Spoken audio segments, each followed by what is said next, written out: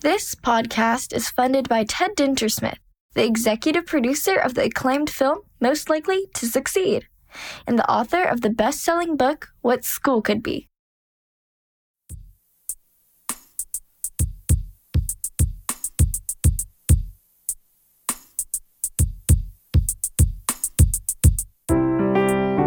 This is the What School Could Be podcast. I am your host, Josh Rappoon.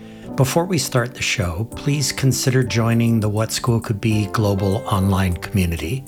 Go to community.whatschoolcouldbe.org or simply install the What School Could Be app on your smart device.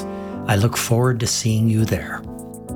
Today, my guest is Allie Pressel, a truly remarkable and impressive educator who teaches, guides, mentors, and coaches young people in the St. Johns County School District in Florida. She has a master's in science from University of Maryland and a bachelor's in environmental sciences and human ecology from Rutgers University. But the best way to introduce Allie is to read from the National Geographic website, where she is listed as an emerging explorer. And I quote, Allie Pressel is an environmental sciences educator dedicated to bringing science exploration to students through project-based learning and outdoor field studies. She is a leader in career academy education and develops innovative ways to engage students in their local communities and help them make connections between the natural world and their personal human stories. She actively collaborates with community partners to ensure real-world applications of natural resources management, citizen field science, and internship opportunities for her students. Integrating geographic information systems technologies and working closely with community geo-mentors, she prepares students with skills that will serve them in their future careers. She has a love for travel and a deep desire to bring geographic experiences into her classroom. Her favorite moments involve traveling with students on international field studies, broadening their global mindset, and fostering a love for exploration. She is a mentor teacher and places great value on educator collaboration to ensure student success. A member of the Teacher Advisory Council with National Geographic Education, she frequently shares National Geographic initiatives to enhance student experiences and enable them to become future leaders and change makers of tomorrow. And now, here's my conversation with Allie Pressel.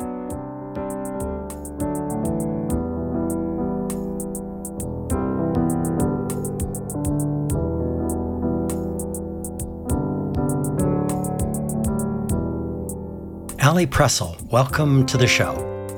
Hi, Josh. This is a pleasure. Thank you for having me. So, listeners, I'm going to ask Allie one of the biggest questions I've ever asked a guest on this show. But to hear it and her response, you have to listen all the way to the end. Sorry, friends, it's a dirty trick, but there you go. So before we get to that last question, which will be a while from now, Allie, I'd love to start this conversation with you talking about sea turtles, who apparently are responsible for your love of environmental education. I encounter sea turtles every morning on my long exercise swims in the ocean here in Hawaii. So I thought it'd be cool for our listeners to get to know you by having you talk about sea turtles and their meaning in your life and your life's journey. Yes, wow. Thank you for asking that question, Josh.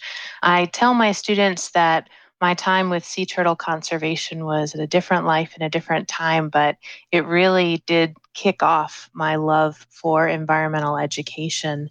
I had the opportunity to spend a few summers in coastal North Carolina working with sea turtle conservation efforts.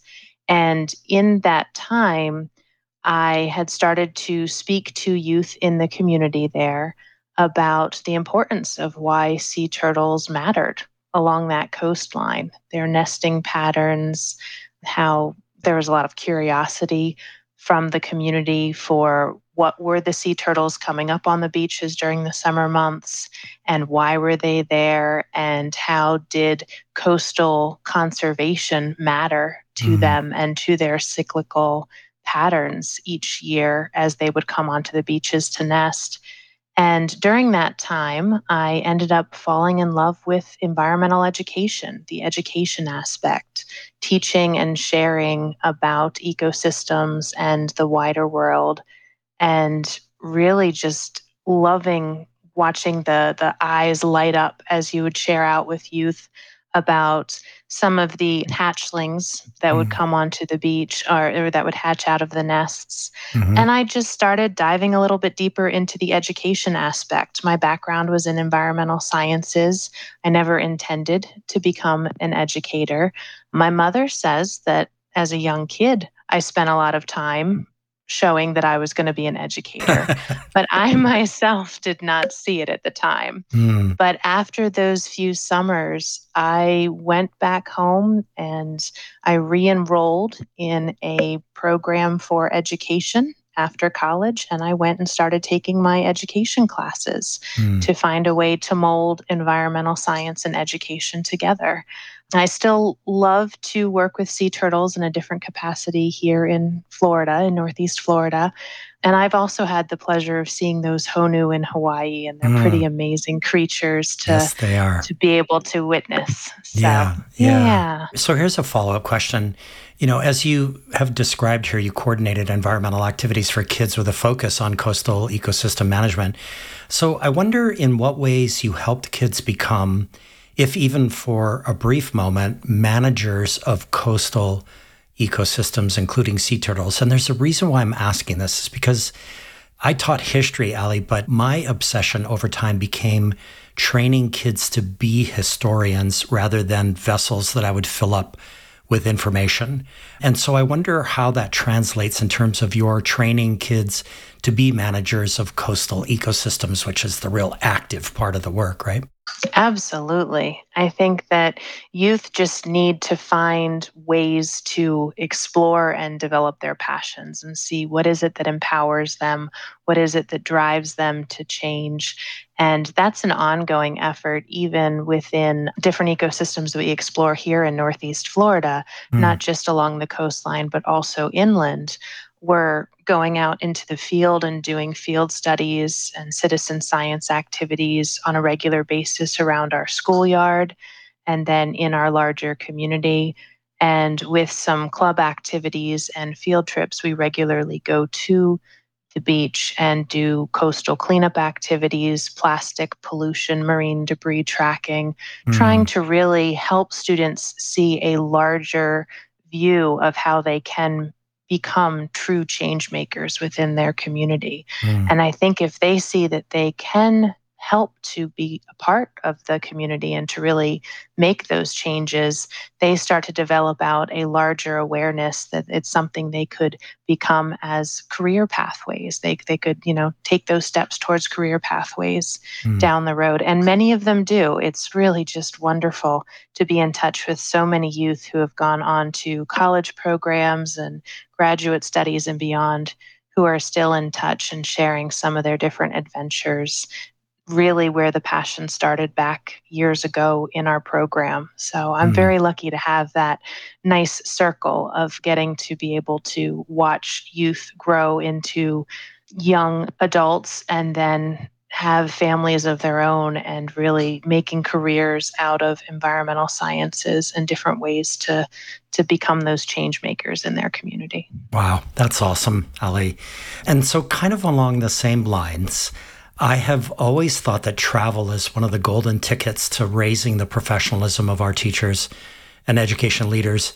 So teachers who travel or who had different careers in different locations, which is a form of travel, before they became teachers, have wider horizons and are more comfortable with risk, in my humble opinion. So I know it might be impossible, Ali, to narrow down to one choice, but what so far has been your most powerful, most generative travel moment? And in what ways did that moment impact or shift your approach to teaching and learning? And I'm curious, was it your trip to Costa Rica in the 11th grade or some other adventure much later? Boy, you're asking a tough question there, Josh. I know. To pick just one. I know. It's hard. Many people know that I openly call myself a self proclaimed geo geek. I definitely have the wanderlust. I love to travel and explore and learn from new people and new cultures. But, you mentioned the trip to Costa Rica when I was in the 11th grade. And I have to say that definitely sparked that love for travel Mm. because I was very much so out of my comfort zone. I was terribly homesick the first few days. I would walk a mile up the road to the payphone, which was the Mm. only available communication, and I would call home crying. And, but I had always wanted to travel and I chose that. And after a few days, I just said, okay, this is Mhm. it. Let's embrace it. And never looked back, and still have the opportunity to have some of my students travel with me to Costa Rica and have similar experiences for that exact reason, to get outside of their comfort zone and see that they can take on a challenge and learn from new experiences. But in terms of choosing one, I would have to actually say that trip of a lifetime just occurred. Oh, Yes. So you're asking me at quite a pivotal time in my own personal and professional career. So awesome.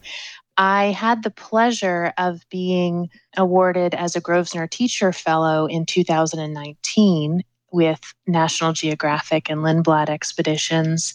And because of the pandemic, had to patiently wait for 3 years and Mm. had a chance to travel to Arctic Svalbard in June. And so north of the Arctic Circle, took quite a while to get there. My goodness, trying to describe the sensory overload in Mm. the time that I was there in Arctic Svalbard. I have journals that I've kept from that time, and one of my journal entries sums everything up. It says, how do you perfectly reflect on a journey of a lifetime that seemed to disappear in the blink of the eye? Because the sensory experience, the sea ice and the white world of wonder that was up there, and kayaking in the Arctic Ocean. How many Wow. people can say they've kayaked in the Wow. Arctic Ocean? But Yeah. at one point, I really wanted to experience sea ice in a new way. And so I started geeking out on sea ice. And I tell my students that now. I've been geeking out on sea ice ever since. But when we were kayaking, I had to go over and take a little piece off of an ice floe, and I had to put it in my mouth. I had to see what sea ice tasted like. Mm. And I have no regrets. I we are we are about to embrace some new projects in the spring, helping to connect students here in Florida, where we obviously have no sea ice, Mm. with some opportunities in the Arctic. And that trip really was just a pivotal moment for me. Arctic sea ice, there is so much going on there, and there are so many connections to education, and youth can see and wonder what is so different from their ecosystem. There's just so Mm. much there. Mm. So, pivotal moment going on right now. Lots of deep reflection from that experience. Hmm. So I'm curious. I know this might seem like a random question, but because of all of, the very sensory nature of a trip like that, how do you record for yourself all of the observations? How do you go about doing that? It's almost like you're putting all of that into a suitcase that you're going to take back to your teaching. How, do you journal? Yes. How do you record all of that?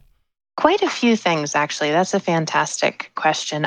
I integrate a lot of GIS, or geographic information systems, and mapping into my curriculum, and my students are very familiar with it. So prior to the trip, I purposely set up an ArcGIS dashboard for my students to follow and track my movements and be able to track some of the things that I saw on the trip, as it also would upload pictures in the moment. Great in theory, except north of the Arctic Circle, the satellite reception, Yeah. not so great.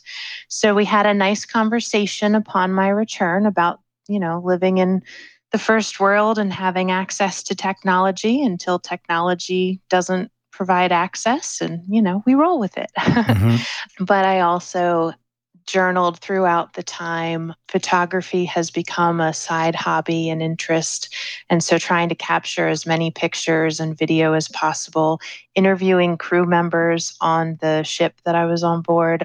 to be able to learn and share with my students some of their career opportunities that they've had. So just different ways to track and Mm. try to share the experience as much as possible. But with that being said, I think it's really important to take the time to put all of those things aside and just be in the Mm. moment. Yeah. And the first day on board, I was on deck drinking coffee, just quiet by myself. And that was when we first saw the polar bear ahead of us.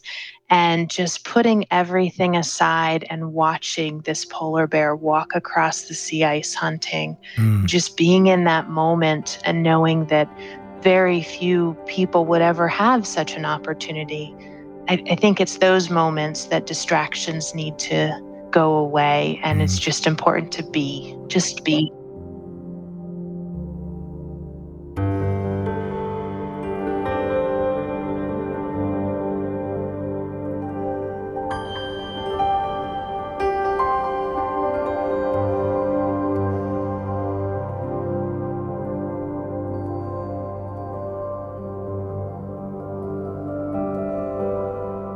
Yeah, just be right. Exactly. I mean, here it is December in Honolulu, and I'm looking forward to a trip that my wife and I are going to take. First time that we've been able to travel together since before the pandemic. And we're going up into the high mountains of New Mexico. And I was actually thinking about this earlier today about the idea that there need to be moments when you just put everything down, your phones and anything else, and just be in the moment, be the Yes. observer. In Hawaiian, we call it kilo, the ultra observer of what's going on around you. And it sounds like that's something that you drop into on a regular basis as you travel, right? Very, very much so. I think it's important to do that. There's so many distractions in our world these days. And those distractions are wonderful and can produce new innovative solutions to issues and can produce new communication opportunities. But they also can sometimes detract from living in the moment and Mm. just taking in nature and seeing the beauty around you that's occurring. It's easy to miss some of those little cues. Mm. So, Yeah. So we're going to come back to this topic after the break. But before we go to break, I want to take us in a slightly different direction and again, helping our listeners get to know you. You were named Florida's St. Johns County 2022 Teacher of the Year. And I want to connect this to a comment your principal, Steve McCormick, made about you, saying pretty emphatically that you provide learning environments that foster creativity and discovery, which I think is the holy grail in education, frankly. So, Ali, what is your secret sauce? What two or three things are a must when it comes to fostering curiosity and a sense of discovery in young people? And I know that's a huge question. It's a lifetime question. Yeah. yes, it can be. I was going to say, I think it's a work in progress. I don't think I've found that secret sauce yet, but I will tell you, Josh, I keep searching for it. I Mm. think it's an important thing as an educator to always try to figure out what it is that makes students tick. And that's a very kind thing for Steve to say. I actually had the pleasure of starting to work with Steve many, many years ago when I came into the school district as a very new teacher and have worked with him in different capacities. So I do appreciate he truly does know me as an educator for my teaching styles. And I think that it's so important in all of my years in education so far to constantly remind myself, as well as ensure that the students know that they already have a lot of that creativity, a lot of that discovery Mm. within them. Mm-hmm. Students, youth are so incredibly insightful into different ways that they can change things that are going on in our society. Oftentimes, I think there's something that transitions from when we're youth and we're joyful and we're hopeful and we have a lot of big dreams. And as we become adults, for some reason, sometimes those things go away a little bit. We might become more cynical or we might see the world in new perspectives.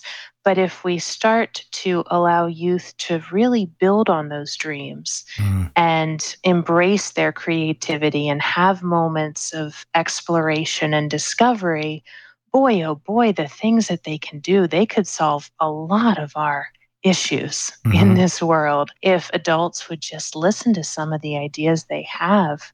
So maybe the secret sauce is just to listen to our students, listen to our youth, ask them questions, think about the ideas that they have that they want to share with us. Some of those ideas are truly innovative. We have this project that we do each year called Project Innovation, and it's giving them an opportunity to explore different issues taking place in our local communities, and then asking them, okay, so this is the issue, how do you solve it?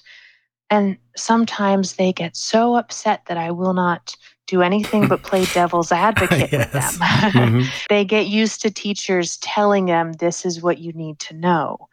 And from an inquiry perspective, I take all of that away and I don't provide them with a lot of information. I often say, I'm not your teacher, I'm a facilitator. And I truly think that that is a key point to education these days, is to be the facilitator helping to guide youth, but letting the youth make their own decisions, make their own mistakes, but then also through those mistakes be able to have some really impactful outcomes that they came up with themselves. And boy, what they're coming up with, Josh, I have a lot of hope in our future. We're good. Yeah.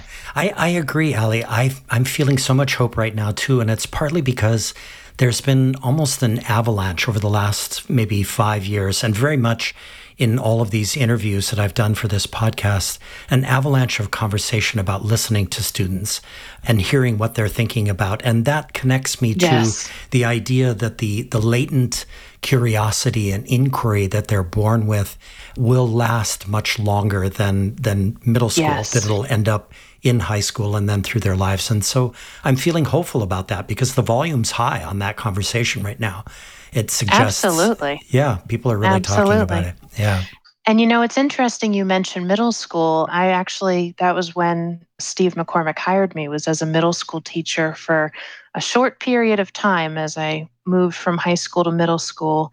And then when I was there, I thought, there's so much that we can prepare these youth for after high school, for what happens when they graduate and become adults and take on careers. And that was my transition back to high school for that reason, because there's so much potential with career pathways that you can open their eyes to just by giving them those opportunities for exploration between their middle and high school grades. It's pretty powerful what they come up with. It really is. Absolutely. And we're going to actually talk about that a little bit more after the break. So, hey, everyone, stay with us. We'll be right back with more questions for Allie Pressel. Hi, fellow educators. I'm Steve Shapiro. And like you, I'm excited about the possibilities of what school could be. Please check out my podcast, Experience Matters, where I talk to guests ranging from big national thinkers like Daniel Pink and Tony Wagner to recent high school graduates about the most profound learning experiences of their youth. Then we dig into the implications for how we can reshape schools to produce powerful breakthrough learning for all of our students. Education can take many forms, but whatever form it takes, experience matters. Hey there. Are you interested in hearing weekly conversations with authors, leaders, and practitioners at the forefront of learning and education innovation? Then you'll love the Getting Smart podcast. This podcast amplifies the incredible work being done by some of the most innovative minds in education. Learn new leadership styles, new technologies, new frameworks and mindsets, and get the fuel you need to stay motivated and curious. Together, we can empower all learners to thrive. It's available at gettingsmart.com or wherever you listen to podcasts. Hi, friends. This is Toy Hirschman from EntreEd.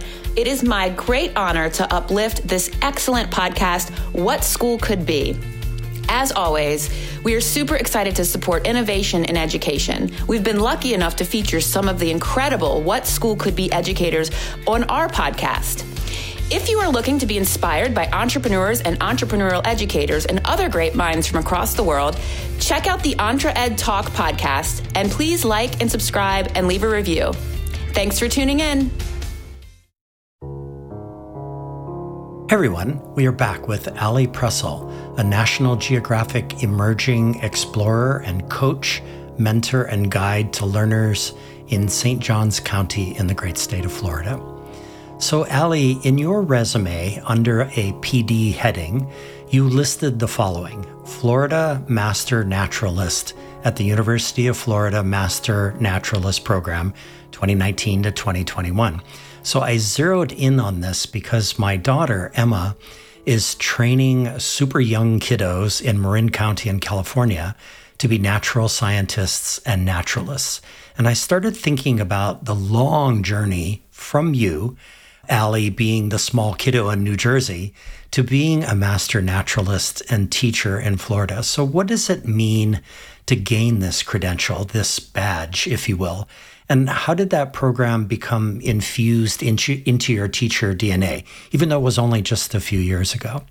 Oh, I'm so excited that your daughter is going to be working on her naturalist opportunities and connections with youth in naturalist explorations in California. That's fantastic. Yeah. The program, those naturalist courses are definitely broadening out to more and more states and more opportunities for youth and adults of all ages. But actually in Florida was where the Florida Master Naturalist, the University of Florida, started the Master Naturalist coursework back in, I believe it was 1999. And I know that because I found an old article that my father cut out from a newspaper from the Philadelphia Inquirer that was highlighting this new program in Florida on becoming a master naturalist. So even back in 1999, he had already targeted that maybe I would consider doing this. Wow. Having no idea at the time that I would be in Florida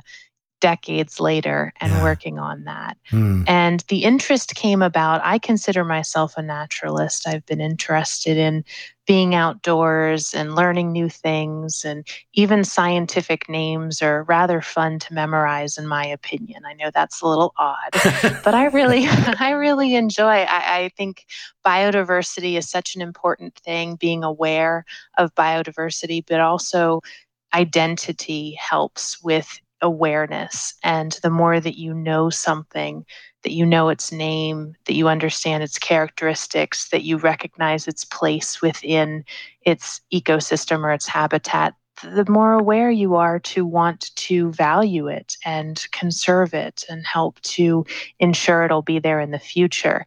And I think that naturalist perspective is something I try to instill in my students regularly with a lot of our classes and a lot of our activities. But the Florida Master Naturalist program, when I moved to Florida, I did not know a lot of those species by names. I did not know a lot of the characteristics here in subtropical Florida, which were different from where I grew up in New Jersey in the Mid-Atlantic. And I wanted to take the coursework 10 years ago, really, but it was the pandemic and having that time to shift into virtual learning for myself as well, and being able to spend some time to learn new things, that I was finally able to go ahead and complete the coursework, which can take quite a few months to do.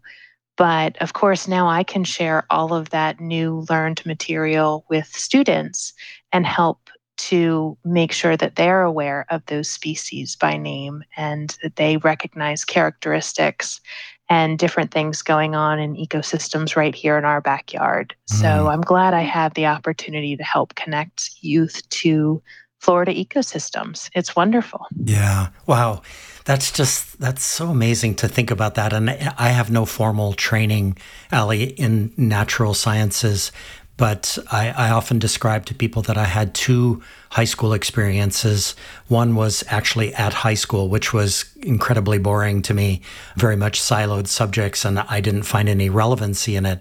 But I grew up on one of the great ocean bays in the world, Kaneohe Bay here on Oahu. And that was my real classroom. That's the place where I learned to be observant and to be aware of what was going on and what some of the ecological issues were that the bay was facing at that time in the 70s when I was growing up. That's wonderful. Yeah. So I think about that a lot. And so kind of along the same lines, and again, this is another question, or the last question really, that helps our listeners get to know you and what makes you tick. You listed as influential E.O. Wilson's book, A Window on Eternity, which discusses, among other things, Wilson's argument that the balance of nature teeters on a razor's edge. So how have you navigated with your students the politics of the environment? What is your advice to science teachers who might be feeling anxiety about teaching science at this moment in our history when the facts are sometimes under assault, Yes. These are good questions, Josh. They really, it's quite a time to be in science education, no doubt. It's quite a time right now for many subjects as a teacher. But, I think it's interesting. Ed Wilson, I had the pleasure of meeting him a few years before he passed. And I have to say it was one of those moments where you're meeting a role model that you have admired for years, that you've just looked up to as a naturalist, he coined the term biophilia because he really understood those connections in biodiversity. So to meet him was just, I was set. But as I was talking earlier about awareness with youth, I think that's such an important component to education these days.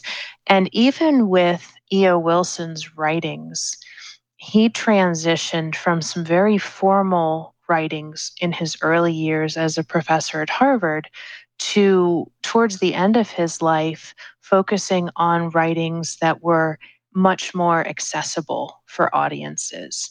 And that includes youth. And so Window on Eternity and a few other books towards the end of his life were really focused on how do we bring environmental awareness to the larger audience, to local communities, to youth within those communities, to the people that are living day in and day out in their communities and needing to find connections to the species, the ecosystems, life around them other than human life. And Window on Eternity, while it focuses on his time in Gorongosa National Park in Mozambique, really ultimately the writing is about finding that balance in nature, how our diversity is intimately linked to complex biodiversity in general with different ecosystems. And goodness, if we start pulling at one thread and we find it's connected to everything else, there are so many unknown consequences with some of the things that our anthropocentric focus is really causing challenges with. And we're seeing a lot of those challenges trickle down into our classrooms, into different subject areas, including science, because we are starting to see some real changes and concerns that are taking place in the world. But it all comes back to that interconnectedness. And ultimately, I believe Wilson was trying to demonstrate that there is hope.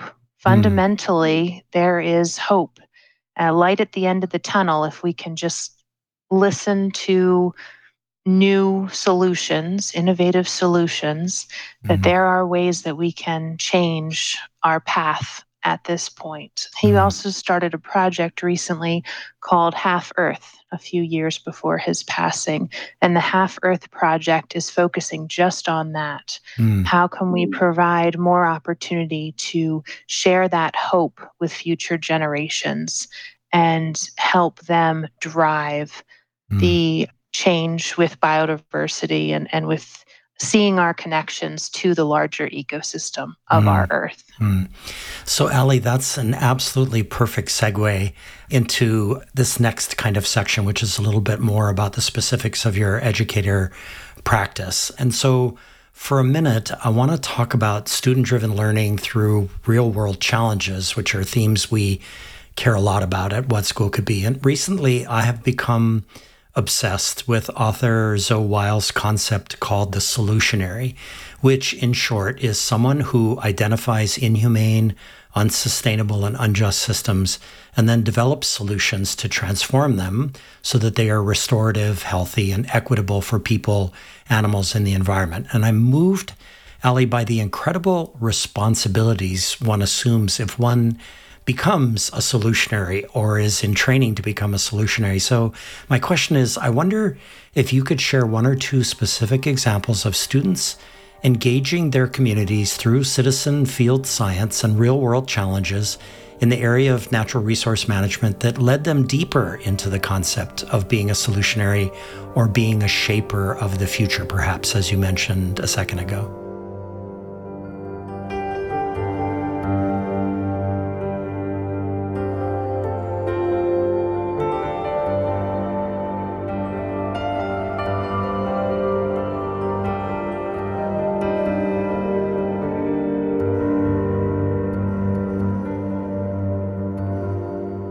Absolutely. Last year, as we were getting back into some of our norms, our classroom norms, if you will, we had opportunities to resume field trips and field experiences for the first time. And my junior and seniors decided that they wanted to do something a little bit different. And it's been a long time since we took on what I call a service learning project within our community. But a nearby elementary school had reached out and expressed an interest in renovating an old courtyard into an outdoor learning space and garden area. Wow. And I am so proud of our students. They not only embraced this year-long project of going over to the elementary school regularly and tearing out old plants and old debris and areas of this courtyard that were run down, but then also researching what were native plants that they could put into this courtyard to teach younger students about, what were the best fruits and vegetables that they could teach students to grow in their own garden space. And on top of everything, they decided that they wanted to focus on the concern of water resources in our community. And so to celebrate World Water Day in March of this past year, they created a series of different activities and lessons that the youth in K through 5 grades could go around and learn from each of the high school students, some of the different issues surrounding water resources and then water pollution within our community, and trying to build in fun activities while still having those learning experiences. It was the best day, Josh. My students are still talking about that experience and they still want to go back this year. So we are talking about putting together the second annual World Water Day for the nearby elementary school. And I think that that's a perfect example with service learning of finding ways that you can connect science curriculum to the larger community, look for some needs that the community has, and really embrace the learning experience by empowering those youth to go out and create the lessons themselves and be able to share out what they know about natural resource management with a younger audience that is interested and curious to learn themselves. Just an awesome project. Wow. I'm almost speechless, but not quite. Two things. One is that I actually did my master's in service learning, my master's in education foundations. And wow, Ali, that story ranks up there right in the top 3 of stories that I encountered about remarkable service learning programs.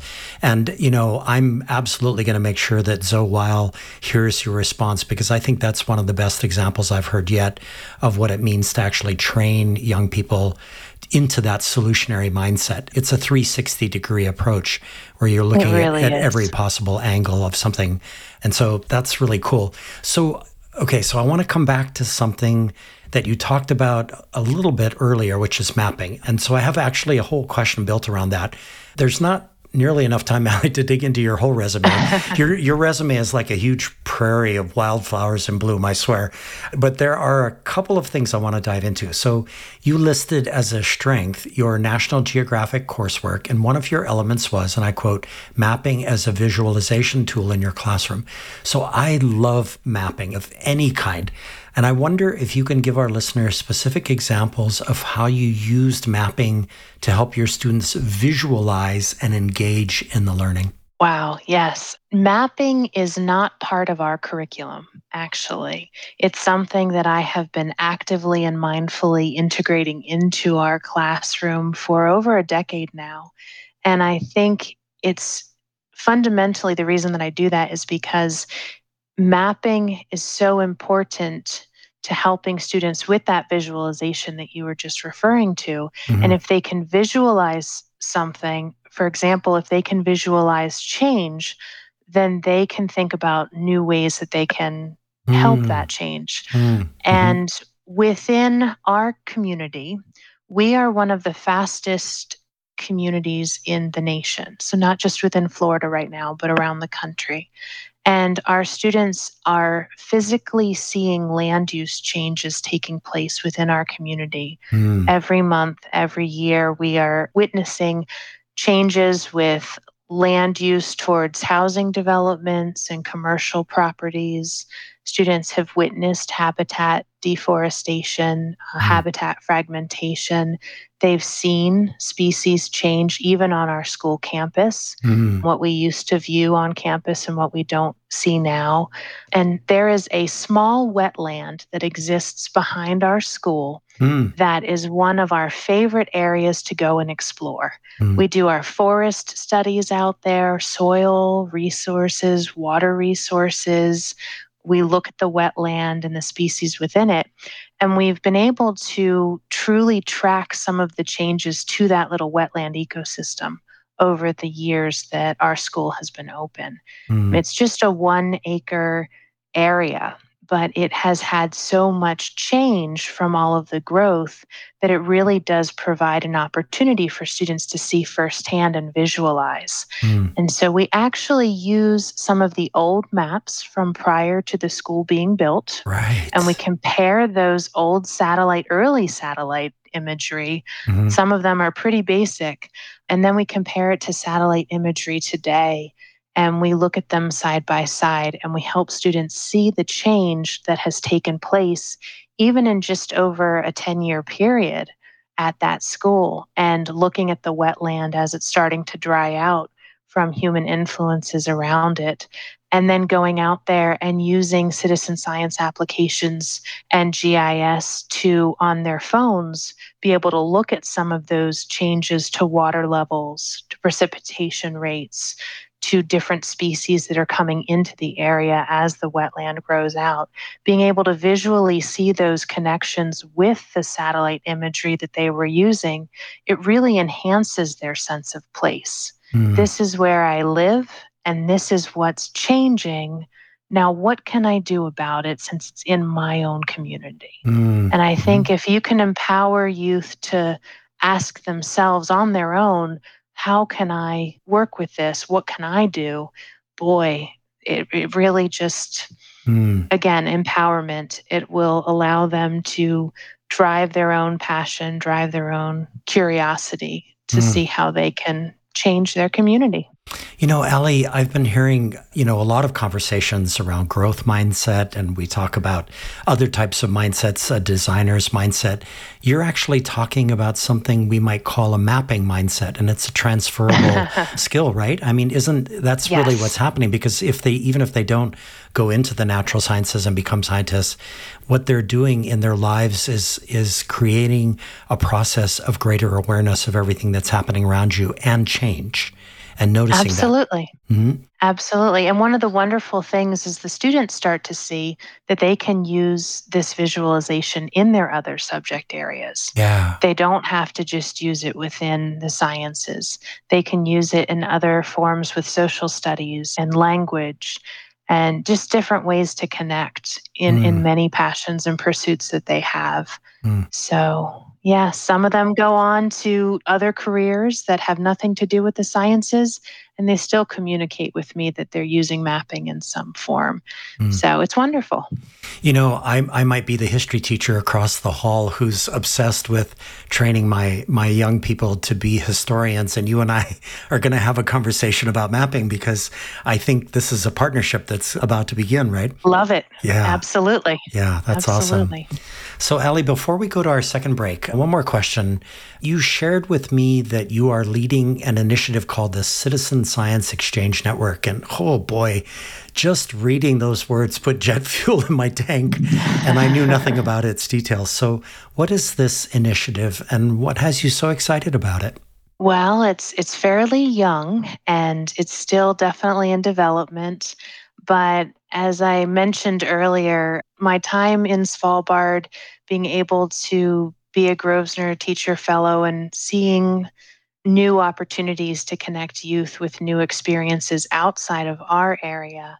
There's been a few other connections and travels I've had recently that have additionally linked me to youth with citizen science in Kazakhstan and citizen science in Costa Rica, taking place in Machu Picchu area of Peru. And I keep thinking about all of these different locations still have some fundamental ways that youth in those areas can link in and connect with their natural world through citizen science.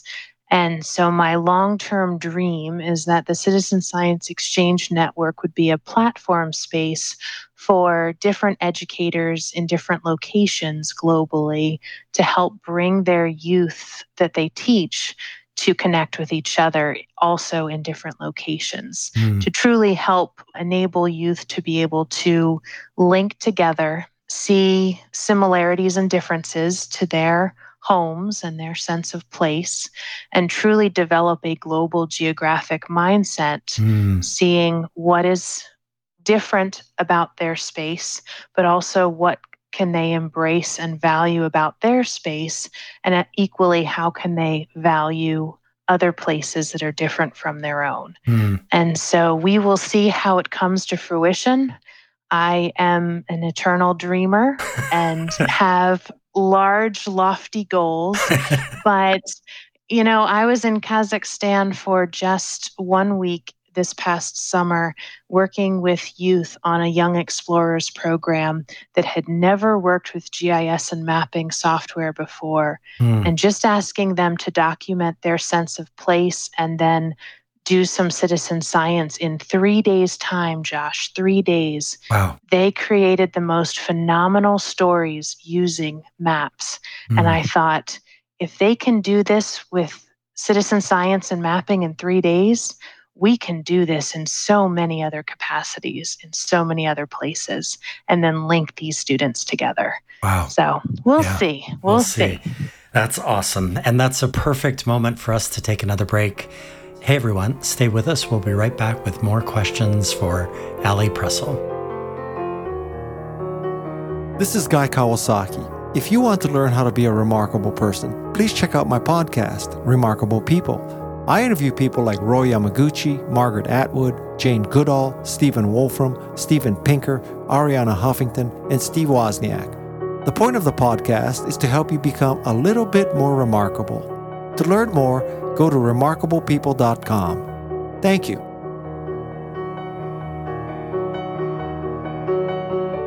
Aloha, my name is Aaron Shorn, a previous guest on this very podcast. I am also now head of growth and community at Hawaii's own Unruler. Unruler is a collaborative mobile and web platform that accelerates innovation, grows culture and community, and celebrates learning. Learners post multimedia, tag their learning, and through comments are able to work together asynchronously.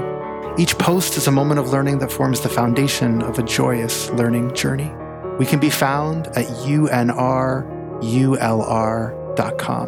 Mahalo.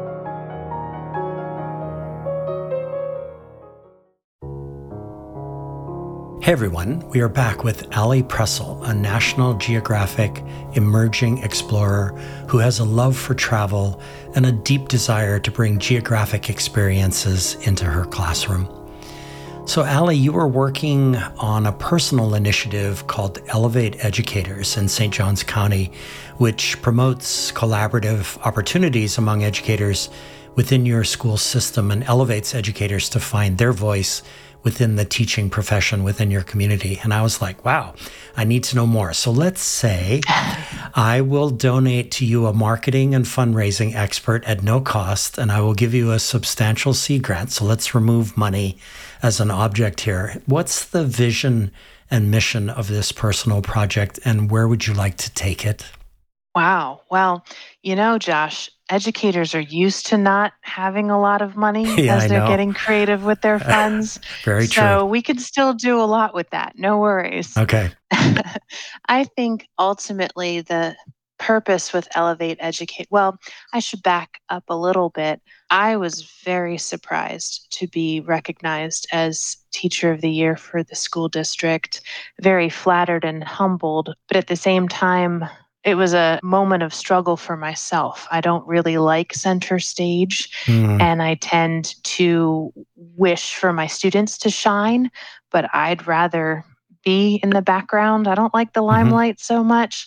Yep. So I really had to take some time to personally reflect on how could I embrace the role and make it truly meaningful if I was going to be a role model of a teacher, knowing that I had plenty of faults in my education experiences. We're always trying to be gracefully building ourselves and getting better at our profession.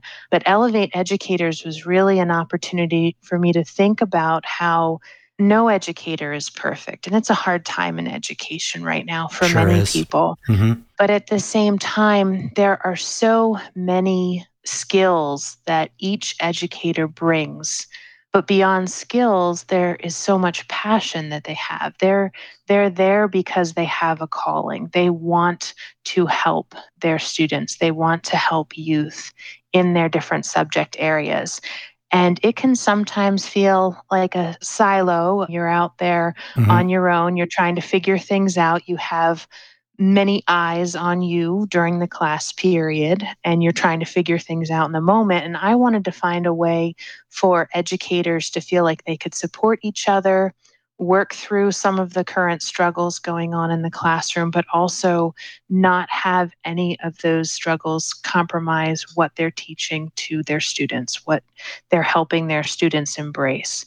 And the idea with Elevate Educators is to bring educators together in an opportunity space, I should say, for collaboration and networking without feeling as though there's any competition or concerns about evaluations and judging of their practices, but helping them to build relationships with each other and feeling as though those relationships were supportive and meaningful, that each educator can grow in their practice while they're also growing in their profession and growing in themselves. I had the opportunity to work with a number of educators from around the country on an advisory council just prior to the pandemic. And during the pandemic, those educators, connecting with them really helped to keep me grounded and motivated and inspired to make it through the pandemic and to be the best teacher I could be for my students. And if we can bring that into our local communities and provide those networking opportunities for educators to come together and help to elevate, motivate, and inspire each other, boy, the things that we can do with education. That network is oftentimes a fundamental thing that is unfortunately overlooked in educational systems. But I think building relationships has to happen before being able to add rigor into your classroom learning space. And those relationships, we say they matter with the students all the time, but those relationships really matter between your colleagues, between educators in different classroom spaces as well. So, yeah, that's awesome. Allie, I remember just as the first lockdowns were happening at the beginning of the pandemic, there were a group of us here in Honolulu who sort of sensed that this was one of those moments that you were describing. And we just sprang into action and put together a virtual conference. And nobody had ever done a virtual conference before. Yes. That seems like such a long time ago and so many Zoom calls ago, right? But I remember that we used Eventbrite. And when we opened the Eventbrite, it was a free event, but we sold out in about 20 minutes. And that was 250 educators signed up to be part of that. Wow. And That's awesome. I think it's just testament to the idea that educators are always trying to figure out ways to connect with each other. And there are so many things that get in the way. And so I'm excited for you that Elevate Educators is going to be one of those mechanisms that brings people together and creates opportunities for relationships to be built, right? Thank you. It's a work in progress. We've had, over the past year, there's been some opportunities to connect, and we've had some great response from educators within our community. I'd love to be able to see even a greater response this year as we're getting ready to celebrate for our Teacher of the Year celebrations. And, similarly, Josh, I had sent out a survey with some additional ideas for Elevate Educators a few months ago. And there is a lot of response from educators. It really does help to connect them from different schools, from different age groups and different subject areas, and people that we wouldn't normally meet in our typical wheelhouse day in and day out. So hopefully we can really provide more opportunities for that networking so that more teachers can feel as though they have a supportive space to be able to grow together in this profession. Yeah, and that's a nice circle back to the beginning when we were talking about finding out what kids are thinking. Finding out what teachers are thinking is equally important. They're two populations that live with each other day in and day out. And so that's important as well. That's great. So, Allie, we've got just a couple more things to cover as we come into the home stretch here. I just finished reading a book called The Good Ancestor by Roman Krznaric. I hope I'm saying his name correctly. And in it, the author lays out a series of 6 prompts that he calls good ancestor questions. And I love these 6 questions so much already.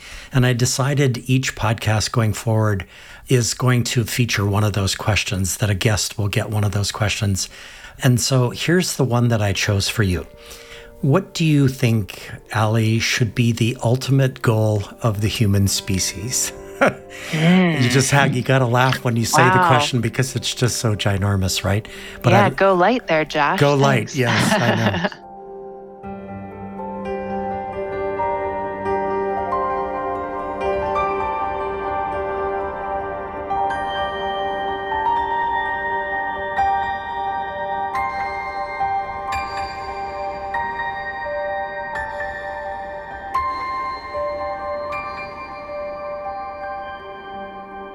Wow, the ultimate goal of the human species. I'm going to have to read this book. I'm very intrigued. It's amazing. It's a truly amazing work. It's quite changed the axis of my world in just a few weeks. Okay. Yeah. Mm-hmm. Okay. The ultimate goal, I would have to say, is to always aim to be good stewards.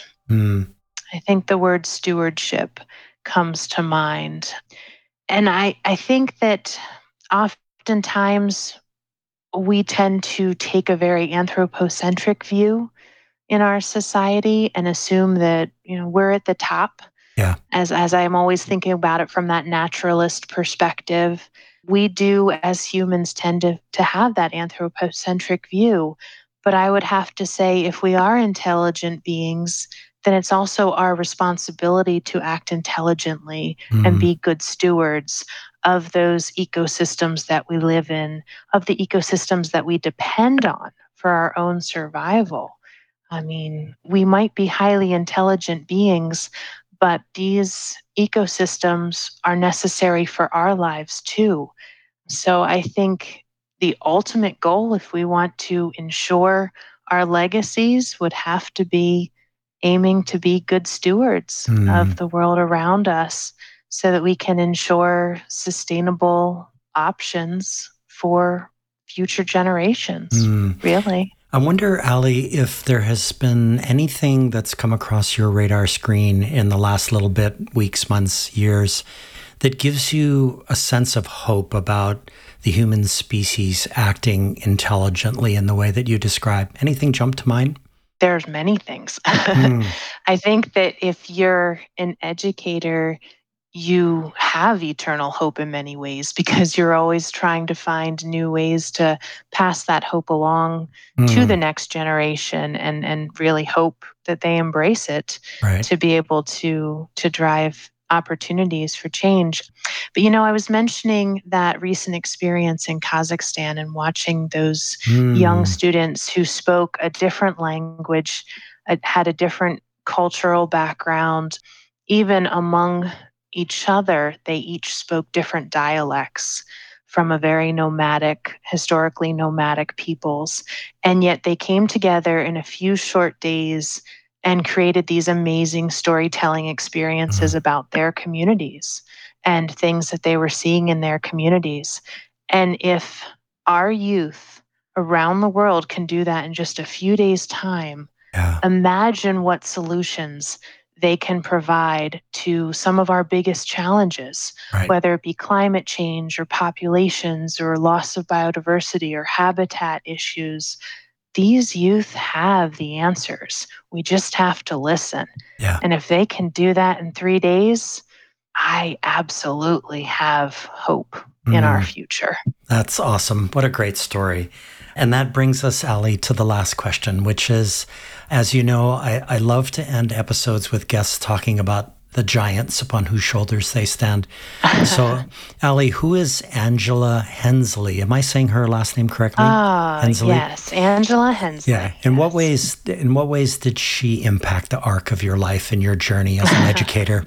Wow. And she is still a friend and still very much in education within the community that I teach. Oh, that's awesome. But Angie Hensley took a chance on me at a time when I was coming into transitioning from middle back to high school and really starting to grow into a professional educator, and provided me with the opportunity to start leading this environmental science career academy program in our community. And not only did she support all of my crazy big dreams and possibilities that I had for our curriculum here in the state of Florida, but also helped me to find autonomy in my teaching and to be able to embrace new ideas that were outside of our curriculum. For example, the GIS and the mapping software that we integrate today is very much because Angie allowed me to start adding in new ways of helping students make those geographic perspective changes in our classroom. Additionally, I mentioned that I don't really like center stage. I knew that about myself early on. I've been an introvert for a long time, Josh. But as a teacher, to be an introvert it can be very challenging. It can also provide a lot of moments of reflection because you are in front of students for most of the day. Yeah. But it was actually in front of other colleagues that were my age that I knew I struggled the most with. And so I approached Angie, I think it was in 2010 or 2011, and I asked her if I could start facilitating workshops at conferences. Wow. So that I could step outside of my comfort zone and start really challenging myself to work more one-on-one with colleagues and with other educators. And those workshops turned into national conference facilitations and helped to really drive some of the opportunities I had later and have had continuously in my career. And I really just appreciate her taking the time to say, yes, Allie's asked for this. She's trying to challenge herself. Let's see what happens. And that autonomy, for an educator to have autonomy in their classroom and autonomy in their professional learning themselves, it really makes an impact for what you're able to then provide to your students. So I'm grateful for Angie, and I'm proud to be able to still call her a friend, though I have not been able to work with her in a professional capacity for the past few years, but I greatly appreciate all that she has provided with support over the years for my professional learning. That's great, Allie. And what we'll do is we'll dedicate this episode to Angie as one of those models of empowerment, right? And that just kind of brings it all to a perfect close here at the end of this conversation. So, Allie, this has been incredible and inspiring. Thank you. We at What School Could Be wish you and your family a very happy 2022 holiday season and a well-earned break and a very, very happy new year. Thank you so much. Thank you, Josh. This was truly a pleasure to connect. I really appreciate your time. Okay, we'll talk to you soon. Thank you.